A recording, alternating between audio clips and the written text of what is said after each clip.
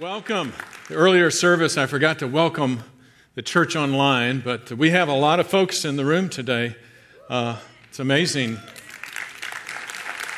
Not that long ago, we were spread out with little white wrappings on the top of seats and very, very sparse because of you know what because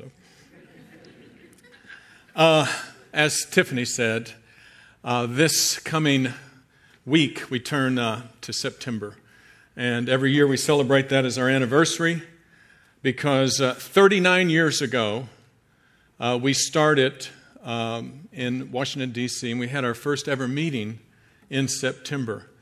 And my bishop, your pastor, Brett Fuller, asked me to share this message today to kick off our anniversary. And so I'm going to do that. 39 years is a long time. I was actually serving at that time as the founding pastor. We didn't call me the founding pastor back then, by the way. I was just a pastor, and we were hoping to get something off the ground.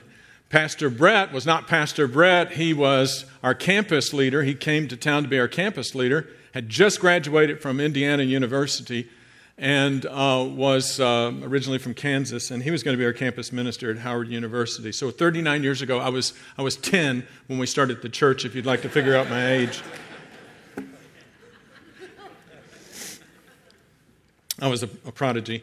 I have a picture of Debbie and I. This is Debbie and I about a year or so into the outreach. No, I was never that young. And only the Lord could have worked a miracle to give me that lady, that beautiful lady. I want to, real quickly before we go in, did I introduce myself? I'm Mark. I'm one of the pastors on staff. I pastor the Enduring, Engaging Adults, and a lot of people are still trying to figure out what that means. It refers to Hebrews chapter 12, that we are called, each of us are called to run our race with endurance regardless of age. We're going to run, and we want to break the tape at the finish line with momentum. Amen? So if you're kind of wobbly and kind of going off the course this morning, kind of pick yourself up and get back in the race. Amen? The only way to lose is to quit. And then secondly, as disciples of Jesus Christ, we're called to engage with God through the Spirit and the Spirit and the Word, at every level, at all times in our life, regardless of our age. And we're called to interact with people on every level and every kind of person. Amen? So that's what it's about right there. I want to acknowledge my support group that's down here in the third row. And in addition to my dear family, we have Randy and Penny Evans, who are dear, dear, dear friends and are with us today. And Randy served faithfully and is still serving faithfully in the church that I pastored in Stafford, Virginia as an elder. And I just really appreciate them coming today. So good to see you guys. Now, 39 years means that we're on the verge, we're starting our 40th year. And in the Bible, 40 years represented a generational cycle. And just as when Israel was poised to go into the promised land after 40 years in the wilderness, there were some of the original generation still around, men like Joshua and Caleb, and I assume that there were others as well. And today, there's some of us still around. JC's been here a long time, not as long as me. I don't want to put him in my age category, but there's a few that have been around for quite a while. And so just like back then, us oldsters are going to walk with the new generation and to identify with the youngsters that are coming up behind me, and I'm trying to relate to them, and to honor Pastor Tellis, especially Pastor AJ, Pastor Corey. I am today rocking my lovely light gray, trimmed in orange kicks or sneakers.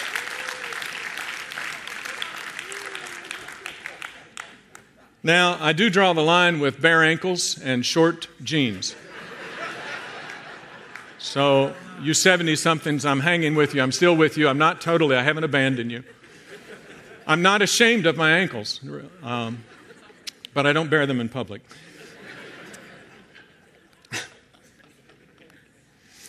Okay, enough of my foolishness. Please turn to Psalm 78. Are you ready for God's word? Amen. Hallelujah. Psalm 78, verses 2 through 7. I started out with many more verses. Had to keep cutting it down. Psalm 78, verses 2 through 7. I'm reading from the English Standard Version. I will open my mouth in a parable.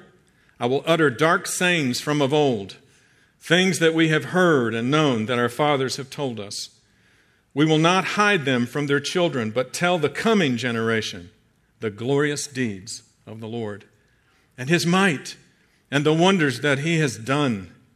He established a testimony in Jacob and appointed a law in Israel, which he commanded our fathers to teach their children, that the next generation might know them, the children yet unborn, and arise and tell them to their children, so that they should set their hope in God and not forget the works of God, but keep his commandments. Let's pray. Father, help us as we look into your word and as we remember what you've done in the past. Amen. My earliest recollection associated with Grace Covenant Church is from a Thursday afternoon, April the 29th, 1982. For some of you, that's prehistoric. And I was walking across the east side of the Capitol. I was in Washington, D.C. Debbie and I were living in Columbia, South Carolina at the time, and I was in Washington, D.C. for a leadership conference. And I was walking across the east side of the Capitol, having just visited my district congressman from South Carolina. Some of us had decided to spend an afternoon during a conference break to meet with some of our elected officials and tell them we were praying for them and to tell them a few other things. And so anyway, that had gone successfully. They had actually taken me down to a hallway where he was having a meeting and got him out of the meeting to talk to me. It was quite interesting. But I heard my name called, and I looked up, and Bob and his wife Rose were out there. He led our ministry at that time.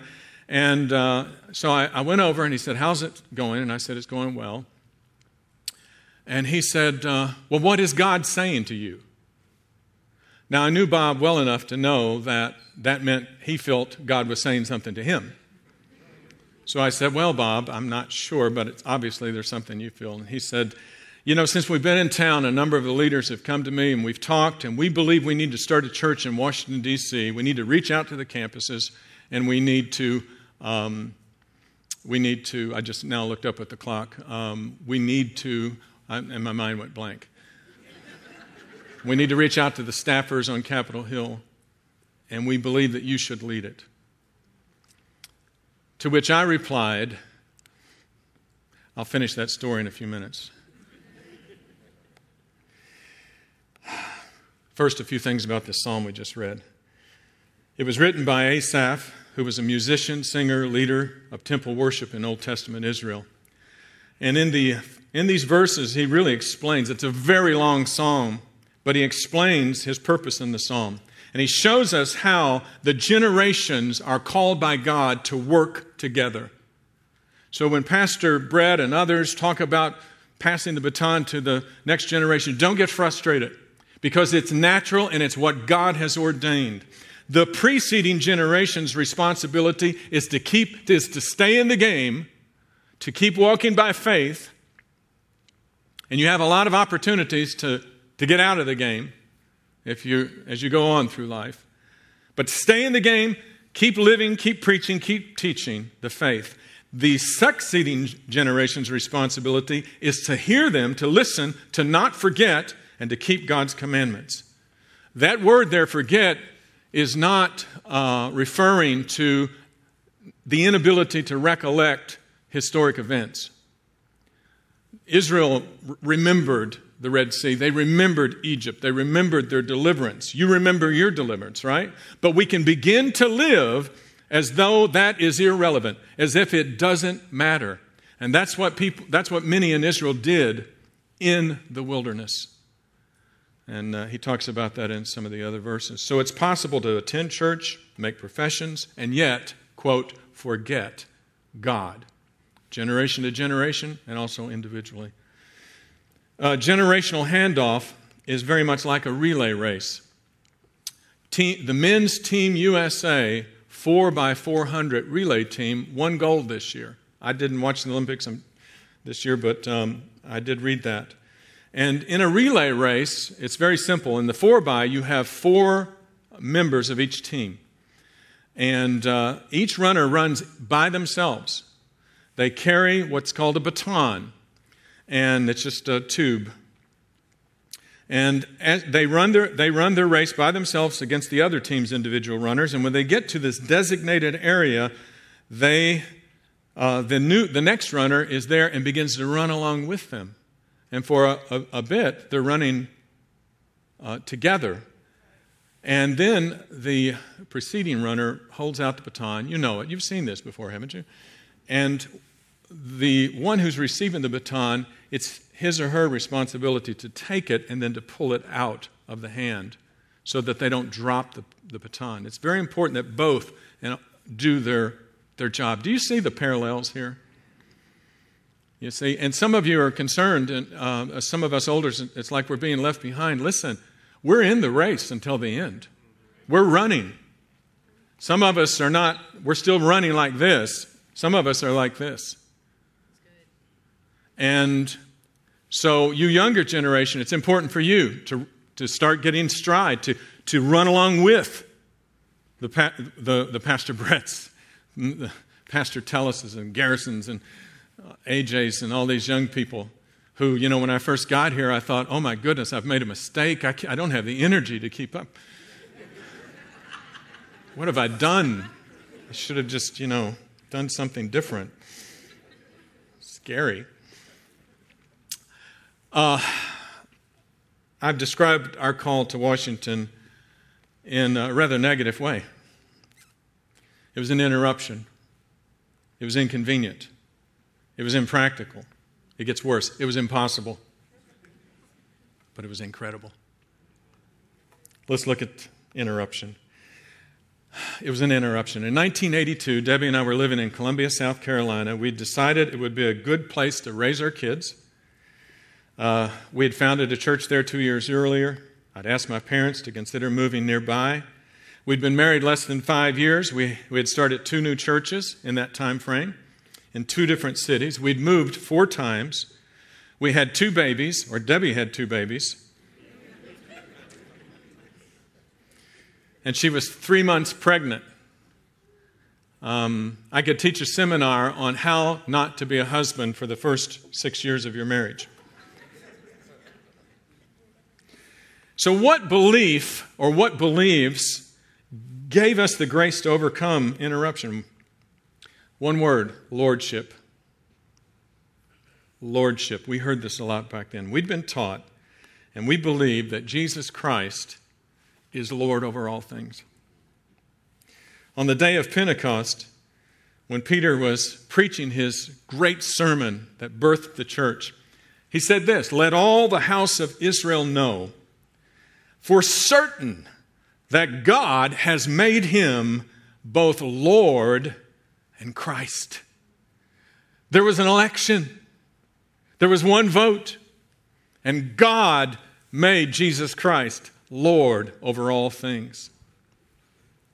Jesus had said in Luke 6, "Why do you call me?" Same word, Lord, Lord, and not do what I say, because a Lord is a Lord. That word translated Lord is kurios. And the great Greek scholar, Dr. James Strong, defines it as he to whom a person or thing belongs.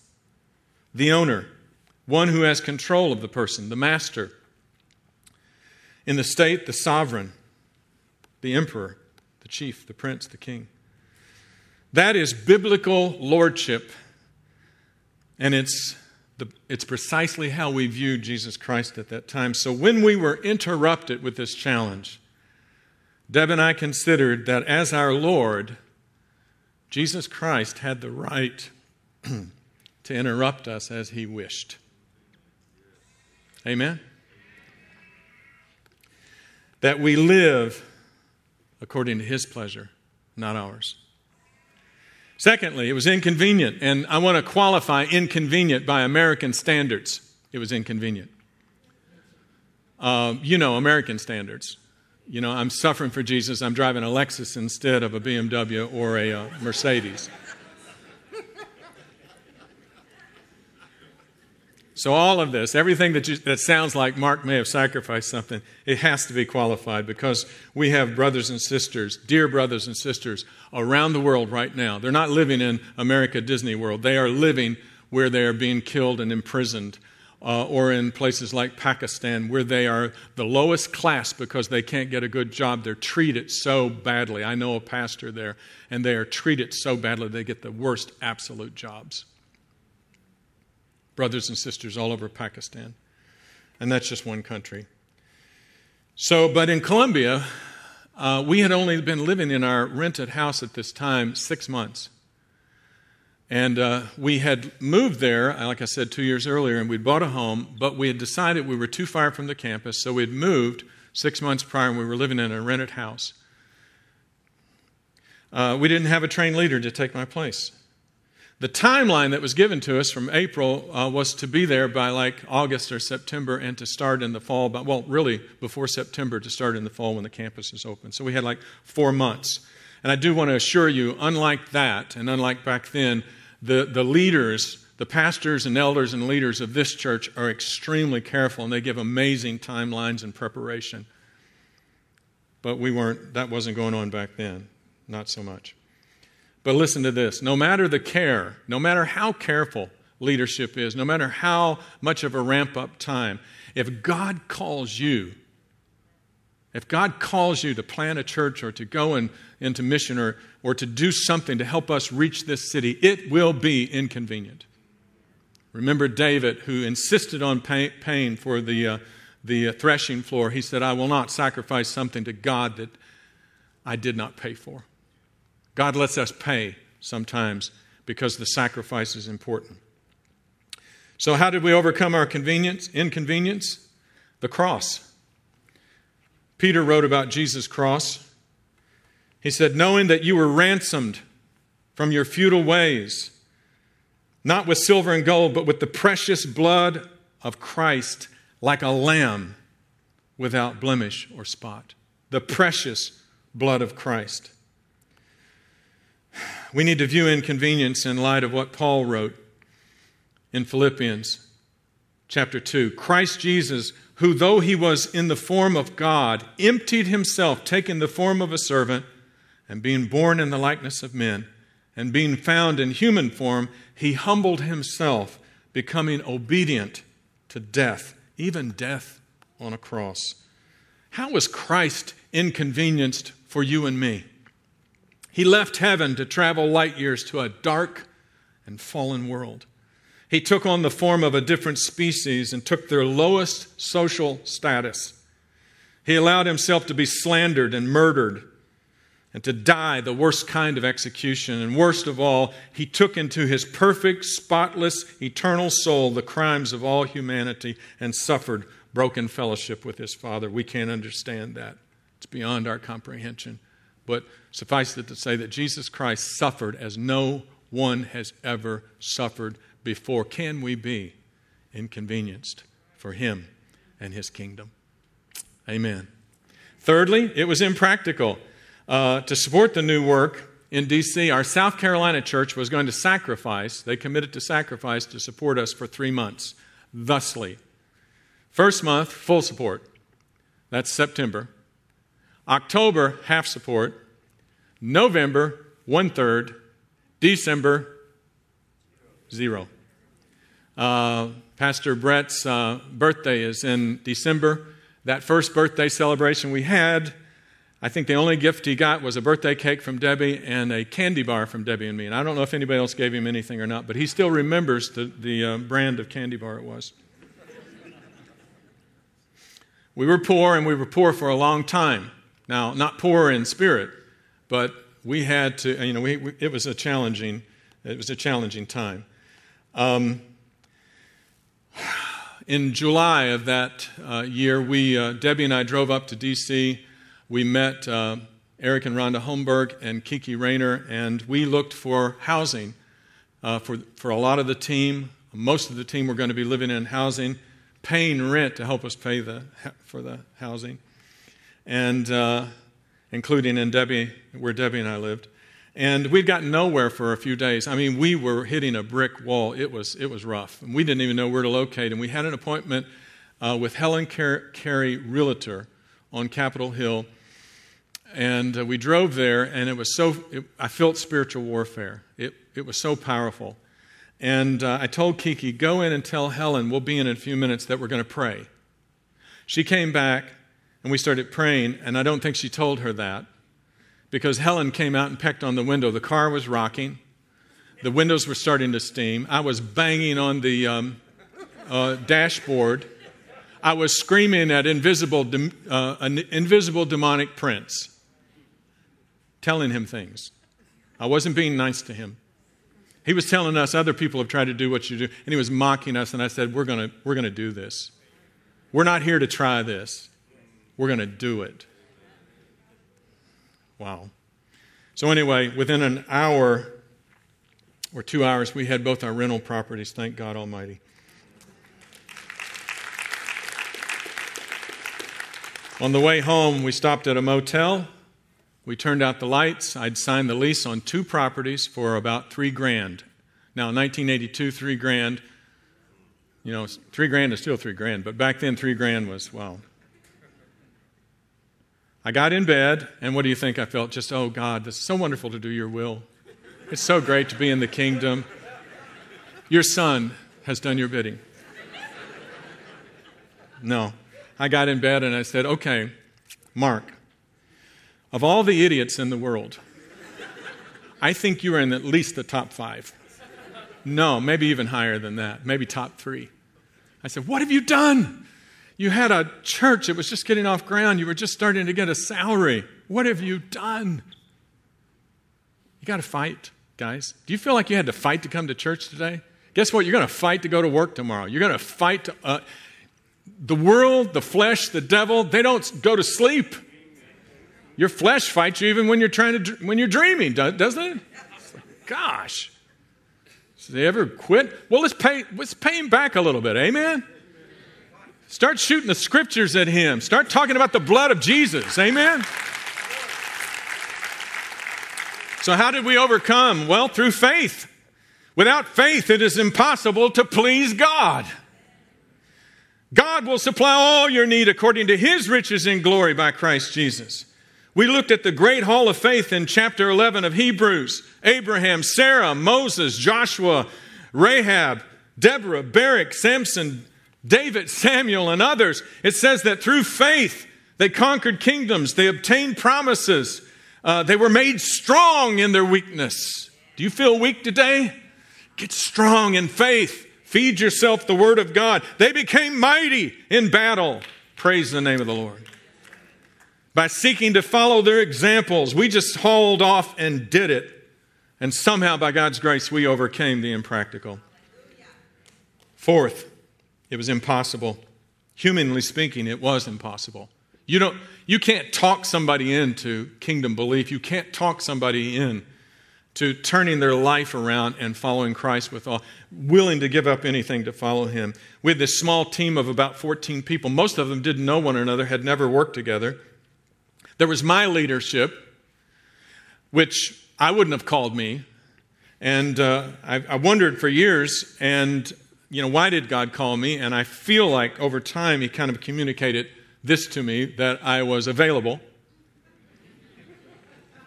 and that I would work for cheap. And that was pretty much it. He didn't have, the Harvard grads were going somewhere else, I guess. By the way, I did go to a university in Bowling Green, Kentucky. It was Western Kentucky University, which is actually the Harvard of Bowling Green. And so I have that feather in my hat. We had no credible organization we could point to. Our tithers were going to be students. Now, either we were crazy or we knew something. And we knew something. We believed in God's promises, power, and presence, just like Tiffany was moving in this earlier. You know, that's spiritual warfare. What you saw up here was not just singing to get you in a good mood for preaching. It's spiritual warfare. You remember what Jesus said when they went out 2 by 2? I saw Satan falling from heaven like lightning. This is what happens when we worship like this, guys. The heavens open up. Souls begin to open up, and they come to Christ. Amen. Yeah, baby. Matthew chapter 19, Jesus said of salvation, with men it is impossible, but with God all things are possible. One of our mottos was not by might, not by power, but by my Spirit, says the Lord of hosts. We weren't trusting in ourselves. Paul had written, I'm not ashamed of the gospel because it is the power of God for salvation to everyone who believes. Amen? Praise God. We believed that regardless of ethnicity, background, sins, status, I could go on, that everyone was a candidate for the kingdom of God. That they could become new creations in Christ. We held out the offer of eternal life, genuine transformation in this life and eternal life forever. We believed in spiritual warfare. Jesus said, I will build my church, and the gates of hell will not prevail against it. Listen, you can idolize this political party, that political party, the government, or you can idolize business or money or whatever you want. But there's only one thing in this world that can overcome hell. It's you. We were praying in our bedroom one night, and it felt like every demonic power in the Western Hemisphere was hitting us in the head. And we were interceding. Deb and I were an absolute team because she was an amazing prophetic intercessor and prophetess at whatever. You know, she was really, really something. And so anyway, we were praying and we were interceding. And we felt like the world had fallen down on our head. Here we were trying to start a church in Washington, D.C. We were praying. Fear had come upon us, and I was praying, and all of a sudden, I felt like the Holy Spirit said, Mark, you and me are a majority. One person and God are a majority. Hallelujah. Whoa. I'd been cowering in the corner like a mouse, but now it was Mighty Mouse, you know? I had that. Do y'all remember Mighty Mouse? I said that once in Great Britain, and they said, no, what about Danger Mouse? They have a British mouse called Danger Mouse, who is really cool.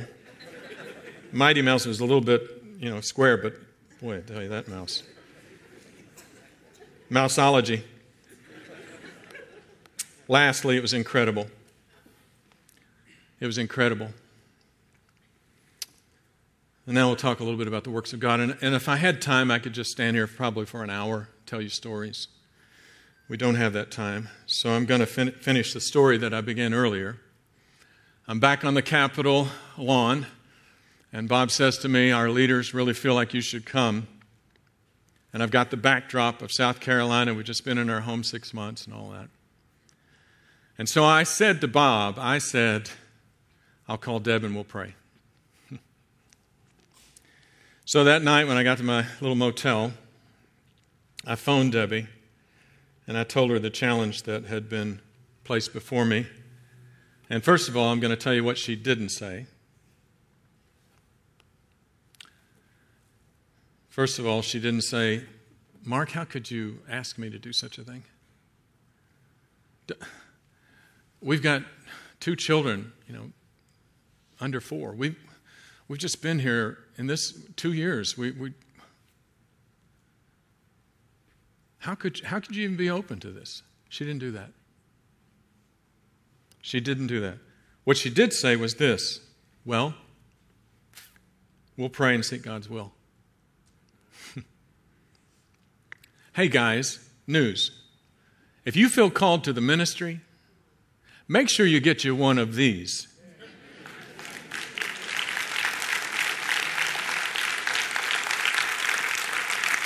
I would not be standing here. In fact, I probably wouldn't be standing at all if it wasn't for that lady right there.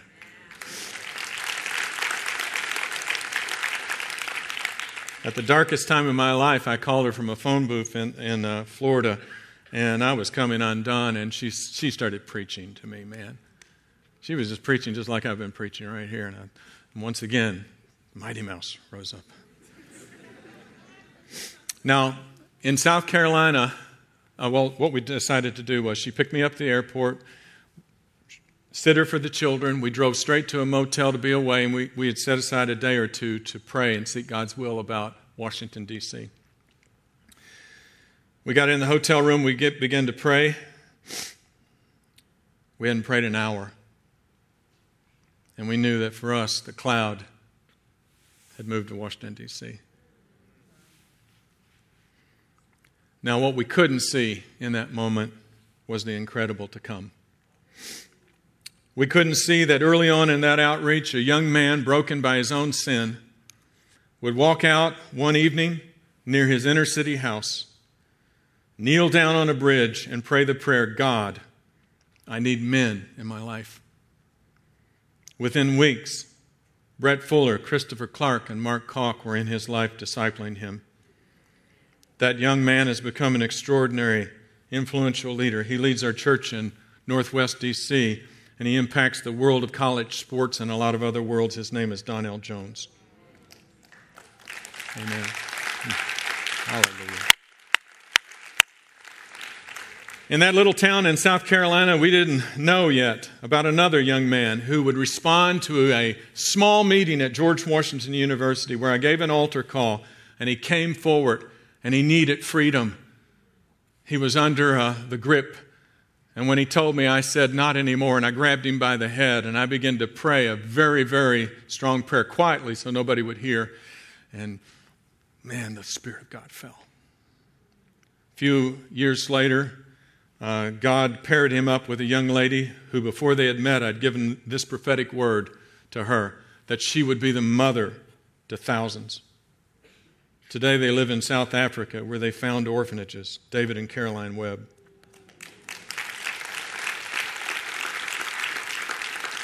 I could go on, but one more.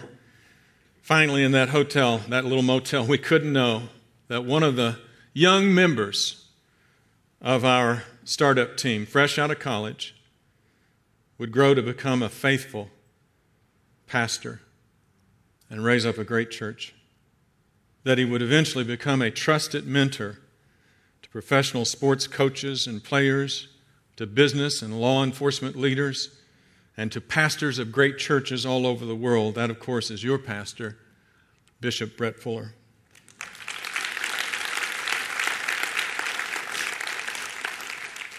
And what we couldn't see in that little hotel room was you. We couldn't see any of you. Couldn't see Tiffany. Couldn't see Michael. Couldn't see all of you that I've met since we've been back here. We've been, as Israel said, as those who dream to see you. We are proud, proud, proud grandparents. We're so proud of Pastor Brett, so proud of all of you. I want to close.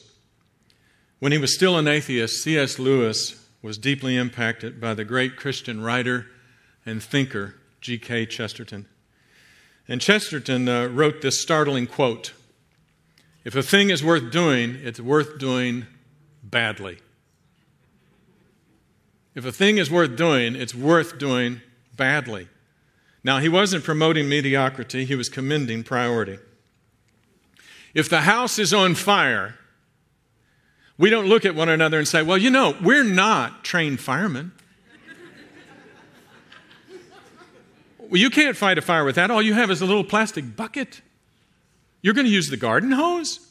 You're going to get the kids involved? Listen, if the house is on fire, we do whatever is necessary. We use whatever means we have to fight that fire, don't we? Guess what, guys? The world is on fire. Spiritually speaking, people are jumping out of burning houses. Who's going to fight this fire? Who's going to go? In a big church like this, it's easy to say, well, there'd be somebody over there on that other section. Yeah, they'll go. No. If not us, then who? Famous quote. And if not now, when? Our pastor has challenged us to plant churches in D.C. over the next 10 years. 1 more in January, 6 more after that. 1 in every ward of the city. Why? Just for the exercise? No. Because there are young men on bridges praying. Amen. There are people in the grip of sin. There are people crying out for meaning, purpose, understanding. We're about to begin our 40th year. Over the next number of years, the baton will be passed to succeeding generation. It's your turn. I ask this, may God interrupt or inconvenience you? Or do you demand an angelic visit and all the planets to line up perfectly before you'll answer His call?